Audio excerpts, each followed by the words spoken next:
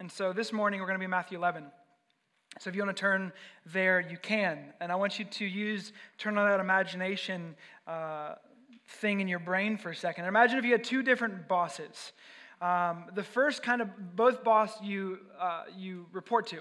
So the first boss is harsh, is emotionally disconnected, is reactionary, is you just don't know what you're going to get when you show up to him or her. Like that's the feeling when you show up to boss A.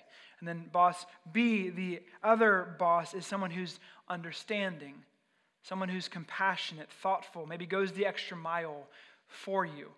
So you're going to feel very different when you go to boss A versus going to boss B. When you have that, year-end kind of 360 of who you are and what you're doing in your company, that meeting with boss A is going to be very anxiety-provoking, stressful. Boss B is going to be very different. How you approach them is going to look very differently.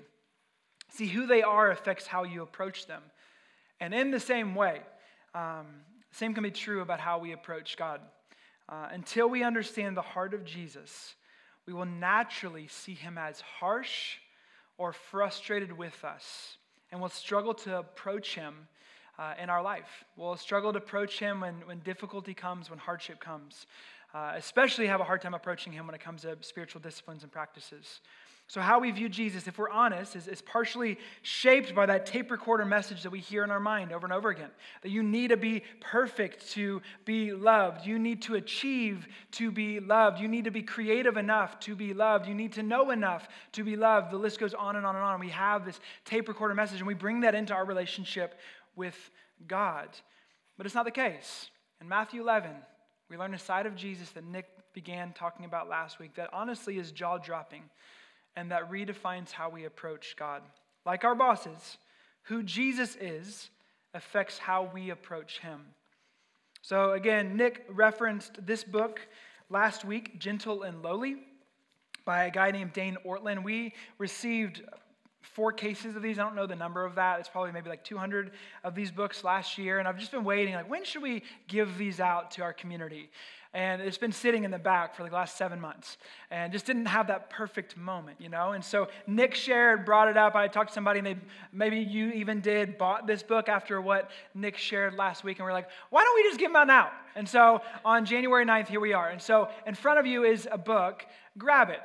You and your spouse, you can grab it. If you're solo, you can grab it. Grab one. If you only need one, but you came in a pack of 2, give one away. This is just an excellent resource to dive more deeply into the heart of Jesus. And it's free. You don't have to there's no whatever. Just take it and enjoy it. Use it devotionally. And as Nick was sharing last week as I was watching online, I was going to talk about prayer today, and I kind of changed directions and decided I wanted to kind of go through the pathway of where Nick was in Matthew 11 to get to a conversation on prayer. So kind of the title of the sermon this morning is Come to Jesus and Learn to Pray. Come to Jesus and learn to pray. We're going to be in Matthew 11, 28 through 30. It reads, Come to me, all who labor and are heavy laden. Maybe you guys feel that, some of you, and just know Jesus is talking, staring you right into your eyeballs and talking to you directly. Come to me, all who labor and are heavy laden, and I will give you rest. Take my yoke upon you and learn from me, for I am gentle and lowly in heart, and you will find rest for your souls. For my yoke is easy, and my burden is light. Let me pray for us. Father, as we navigate through this text, a common text, a text that we could easily move past or think we already have figured out, Lord, I ask that you, by your Spirit, would open our eyes afresh to see your heart and your care. In Jesus' name, amen. It says, come to me. Come to me. That phrase, come, it's the prerequisite. The prerequisite to coming to Jesus is that you have to be messy. You have to be messy. He says, weary and heavy laden. He didn't say you got it together, you've fixed your life, you dealt with your demons, you got all this stuff figured out, then you come to me. No, he says, come to me, those who are weary and heavy laden, and I will give you rest. You can't come clean and come to Jesus. It's not an option. You have to come in your mess to Jesus. Come to me. So who are we coming to? We're coming to Jesus. So if I were to ask you, what's one word that you would use to describe Jesus? You don't have to respond, but think about it. What's one word that comes into your mind to describe Jesus? If you could describe him in one word, what would you describe him as? Some of us might say king, savior, he's all powerful, he's the rescuer, he's the redeemer. All those things are true. But in 89 chapters, that's the fullness of the Gospels, the 4 biographies of Jesus. In 89 chapters, only one place do we hear about the heart of Jesus. One place, and it's here. And he says about himself, he describes himself and his heart that he is gentle and he is lowly. See, he's the most understanding person in the universe. His natural posture towards us is not a posture of pointing his finger at us, but a posture of open arms. And you want to inspire somebody to follow Jesus? You want to free people from deep shame that they feel? You want to awaken hope to try to take steps of growth and spiritual formation? Show yourself Jesus, gentle and lowly. Yeah, he's omnipotent for sure. He's all powerful for sure, but he is omnipotently gentle is who Jesus is. Don't let it pass you that the first words out of the mouth of Jesus regarding his heart are that he is gentle and lowly. And take it a step further. Don't let it pass you that the first words out of God's mouth in the Old Testament referring to himself is that he says in Exodus 34, the Lord God, a God merciful and gracious, slow to anger, and abounding in steadfast love and faithfulness. The first words out of his mouth. It's here where we find rest. It's here that we actually learn how to follow Jesus. Not on eggshells, making sure that we don't make mistakes, that we don't fall on our face, because then he's going to lash out like our parents did or like that guardian did. He's not like that. He's not waiting for our next mistake to ignite him into rage. He's gentle and lowly. Again, Dane Ortland, who Nick mentioned a few times last week, I'll mention a few times again this week. He says about Jesus that he's meek, humble, gentle. Jesus is not trigger happy, not harsh, not reactionary, easily exacerbated. He is the most understanding person in the universe. The posture most natural to him is not a pointed finger, but open arms. You know, we project our skewed instincts about how the world works upon Jesus. We put on to Jesus what we think he should act and respond to us as. But he's not like your boss, and he's not like your parent figure. He is gentle and lowly. Dane Ortland goes on to say, it is impossible for the affectionate heart of Christ to be over-celebrated, made too much of, exaggerated. It cannot be plumbed, but it is easily neglected, forgotten. We draw too little strength from it. It's this bountiful reminder that if we want to follow Jesus, if we want to take seriously what Jesus teaches us when it comes to obeying him and following him and finding life in him, we have to baseline begin with the fact that he's much more gentle and he's much more kind than we want to admit. And it's in that posture and place of knowing who he is and how he actually interacts with us that actually frees our hearts to freely follow him and surrender to him and to receive his love. If we recognize that he's distant, if we recognize that he's aloof, if we recognize that he's angry towards us, then we are hesitant in how we approach him. But he's gentle and humble in heart. It's not just that Jesus was gentle and lowly, and now that he, was resurrected and ascended into heaven, he's now not that. He is still that here and now. I believe the last quote I have from my boy Dane, he says this, the risen Lord, alive and well in heaven, is not somehow less approachable and less compassionate than he was when he walked on earth. He's the same, gentle, kind towards sinners and those who are broken. He says, come to me and I will give you rest. He says, learn from me, for I am gentle and humble. So again, the prerequisite isn't to clean yourself up, but instead to run to him with all of your mess and your junk and know that he's not surprised by any of it. Some of us need to stop trying so hard to prove yourself and simply feel his care and his embrace. We'll live on that hamster wheel of just trying to prove ourselves. If we just had our life a little more in order, it would prove that we actually deserved love. It doesn't motivate, man. What motivates is when we know that we've already been fully loved. It's his kindness, not judgment, that leads us to repentance, Paul says. So because we don't see Jesus in this way, we don't run to him in hardship and in difficulty. Because we feel like he's harsh, because we feel like we're too far gone or too much of a mess. We don't see the joy of coming to Jesus and finding life and peace from him in our mess. But when we come to him, the one who is gentle and lowly, we can learn and grow in our brokenness and find healing in him, not in our own strength, but in him. So this is where this matters. When we come to him, we learn from him, we begin to take on his yoke that is easy, his burden that is light. So he says, come to me. Come to me. I'm gentle and humble in heart. He says, learn from me. We can't miss the importance of this statement. Learn. That the Christian faith isn't just a stamp to get to heaven. It's not just about having this faith, you kind of get the ticket to get to heaven, but it is a life of learning to follow Jesus that leads to abundant life and that leads us into an everlasting life as we apprentice and follow Jesus. See, learning from him is taking on his practices. It's learning how to take on his disciplines, learning how to take on his ways, learning how to take on his life and how that translates into what you do in your own life. But here's the deal, our culture, and we might feel this more than we realize, our culture bucks against the notion of authority. I don't know if you have noticed this, but our culture bucks against authority. Someone telling me what to do is not an option. It's not something that we are willing to adhere to.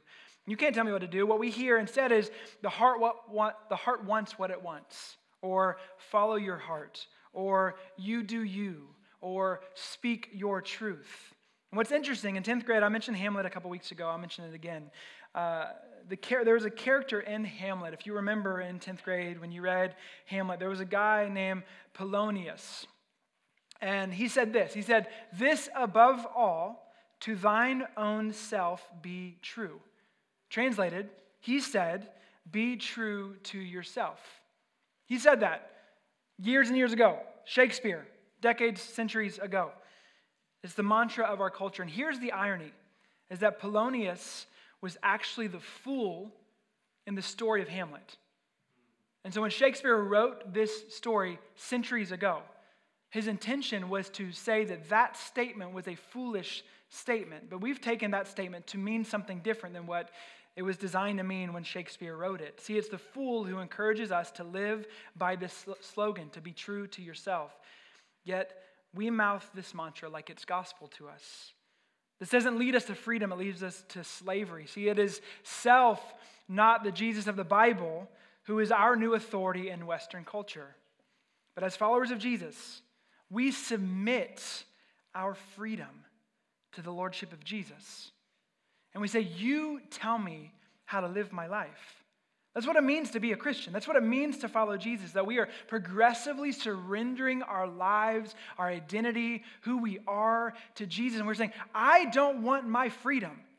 My freedom is slavery. I want to surrender that to you, Jesus, and you teach me. Let me learn from you what it looks like to truly live and truly be human. Come to me and learn from me. See, Jesus' followers are required to submit to Jesus not just as Savior, but as Lord. And he becomes our truth. He becomes our true north. He becomes the compass that guides our lives. We come to Jesus and we learn from him. See, the way of Jesus, this will be on the screen, the way of Jesus is a way of abundant life and transformation. This is not forged in a microwave, but rather through intentional diligence and submitting to the lifestyle of Jesus. The practices of Jesus are not a prison, but a gateway into a new way of life. It is countercultural to reorient our lives around the practices of Jesus in a largely undisciplined and comfort-seeking society. But that countercultural path is the way to experience the life and fruit of Jesus. The end goal of taking on the practices of Jesus is not to accomplish a task, but to be a person who abides in his love and becomes a person of love. This is our hope at Sojourn. We want to come to Jesus. We want to allow his gentleness and his lowliness to shape who we are and for us to learn how to follow him. Our faith runs on the practices of Jesus. So this morning, we want to come to Jesus and we want to learn to pray. So as we land here, I want to spend the remainder of our time considering a practice that we need and I think would be relevant to reset on in this new year, and that would be prayer. Everybody say prayer. Good, just keeping you active here. Quiet, centering prayer. Come to Jesus and learn to pray. There's 2 times in the Gospels, in the biographies of Jesus, where we find Jesus explicitly teach us how to pray. The first is in Matthew chapter 6, and it's in the Sermon on the Mount. And then he's talking to, went through the Sermon on the Mount, was it last year or the year before? I don't know. COVID makes everything a blur. But in the last few years, we went through the Sermon on the Mount. And in that, it was last year. Good. Just want to clarify that. So in that, he spends some time talking about what it looks like to pray. What it looks like to be a people who follow him and learn to pray. And in the midst of teaching around prayer, he gives us the Lord's Prayer that we're so maybe too familiar with. And in the Gospel of Luke, it's a different scenario, but the same reality takes place. In the Gospel of Luke in chapter 11, his disciples come to him.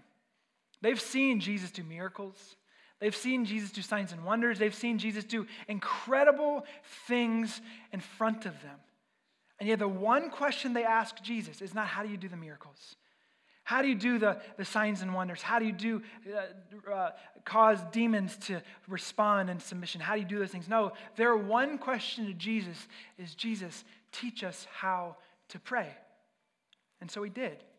And he gave them the Lord's Prayer, the same example that he gave in the Gospel of Matthew in the Sermon on the Mount. There was this posture of listening, a posture of learning, which is what it means to be a follower of Jesus. When they approached Jesus, they said, teach us how to pray. I don't know how to pray, and I want to know how to pray because I've seen you connect with your Father, and I want that. Will you teach us how to pray? And there's something so profound in these words that Jesus taught us in the Lord's Prayer.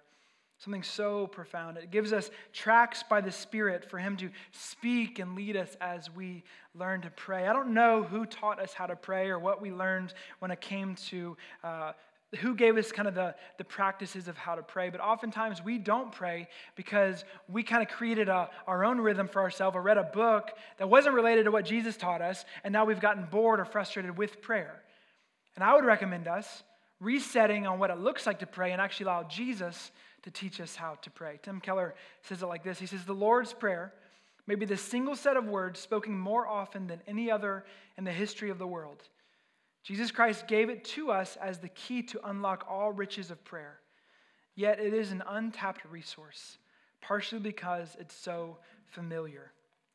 So Jesus gives us this Lord's Prayer, and in the Lord's Prayer there are 6 movements that he gives us to guide us through in Luke 11 and in Matthew 6. He gives us ultimately the same tracks to guide us in prayer. I just want to remind us of this as we close. As we come to Jesus, as we experience his gentleness and his kindness and his lowliness, I want to remind us again, what did Jesus teach us how to pray? And allow that to guide us as we move forward in prayer in this upcoming year. So we're going to go through these 6 movements, and then we're going to pray together. And in the 4th movement, which is the daily bread portion, we're actually going to pray for a few things for our community. So that's what we're doing these next few minutes. So 6 movements.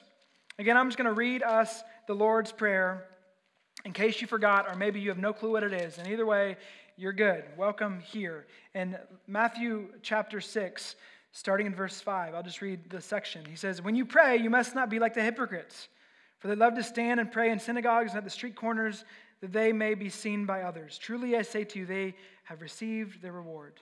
But when you pray, Go into your room and shut the door and pray to your Father who is in secret, and your Father who sees in secret will reward you. And when you pray, do not heap up empty phrases as the Gentiles do, for they think they will be heard for their many words.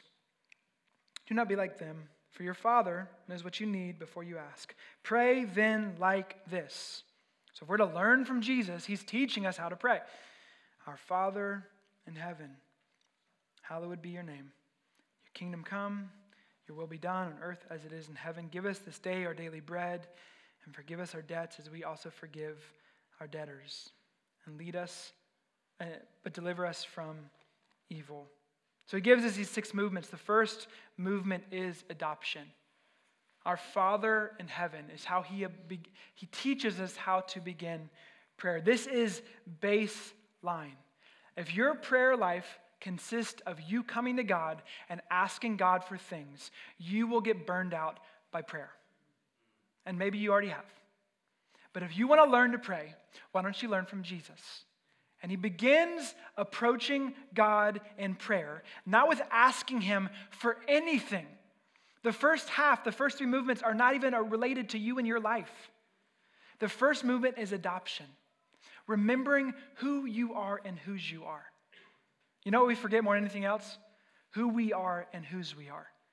And Jesus reminds us, if you want to learn how to pray as a disciple of Jesus, learn to begin by remembering that God is your Father.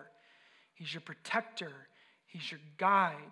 He's your strength. He's your rock. He's your comfort.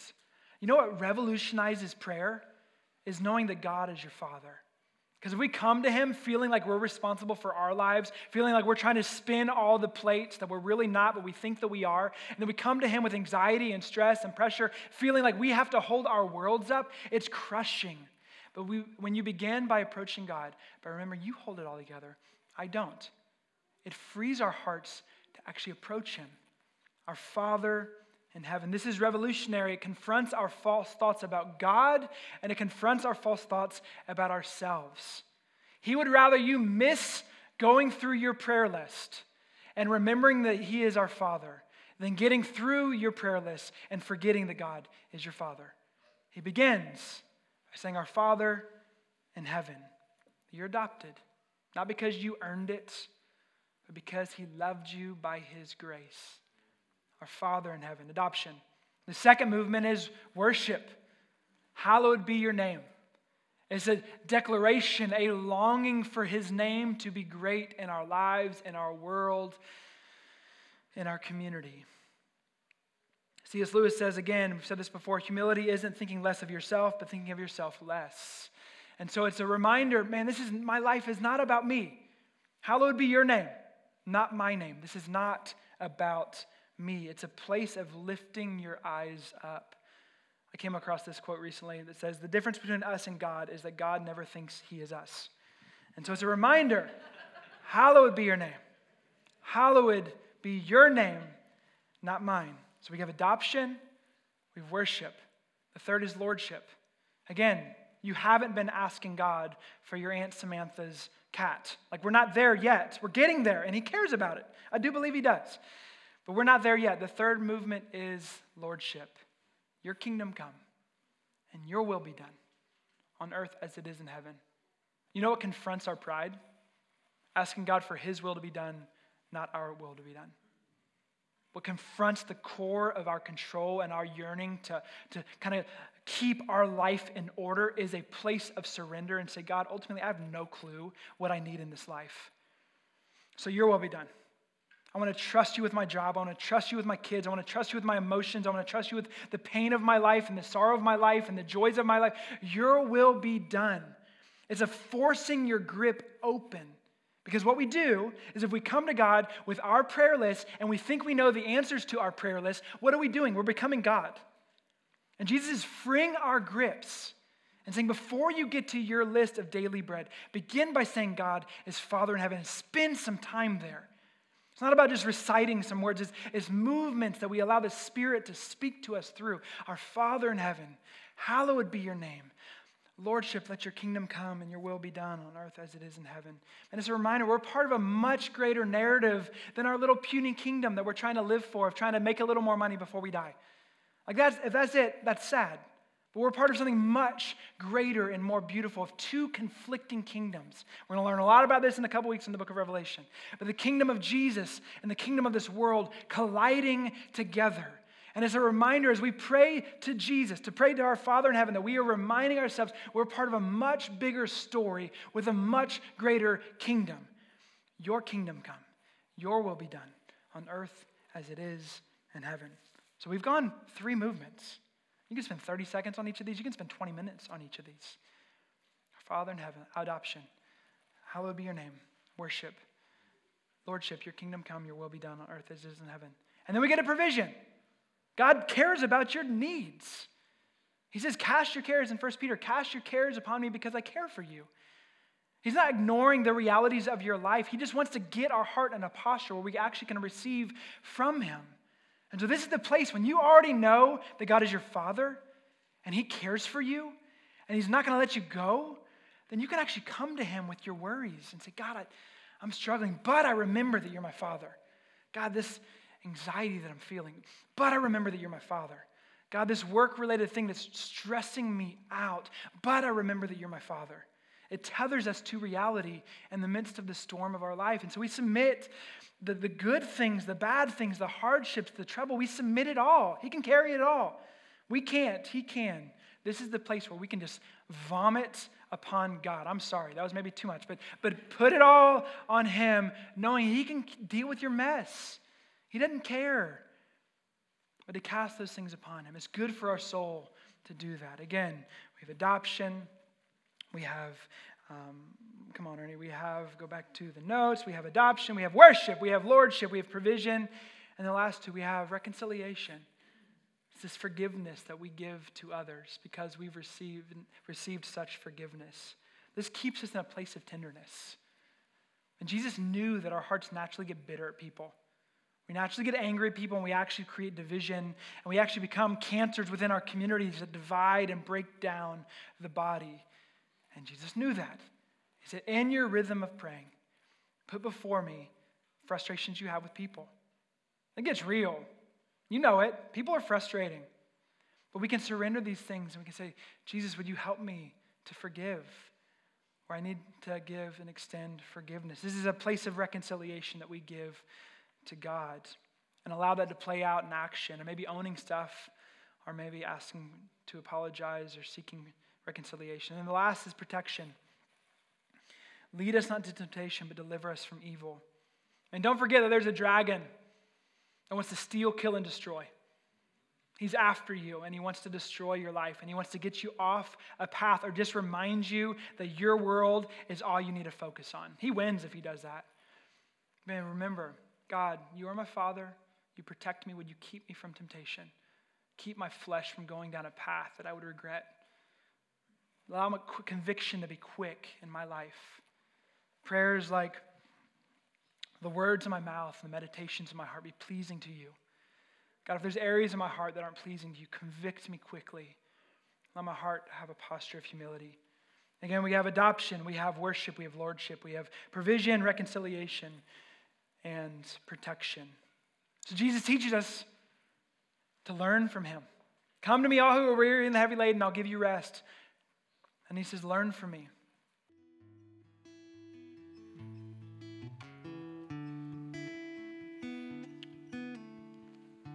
So Father, this morning we give you thanks.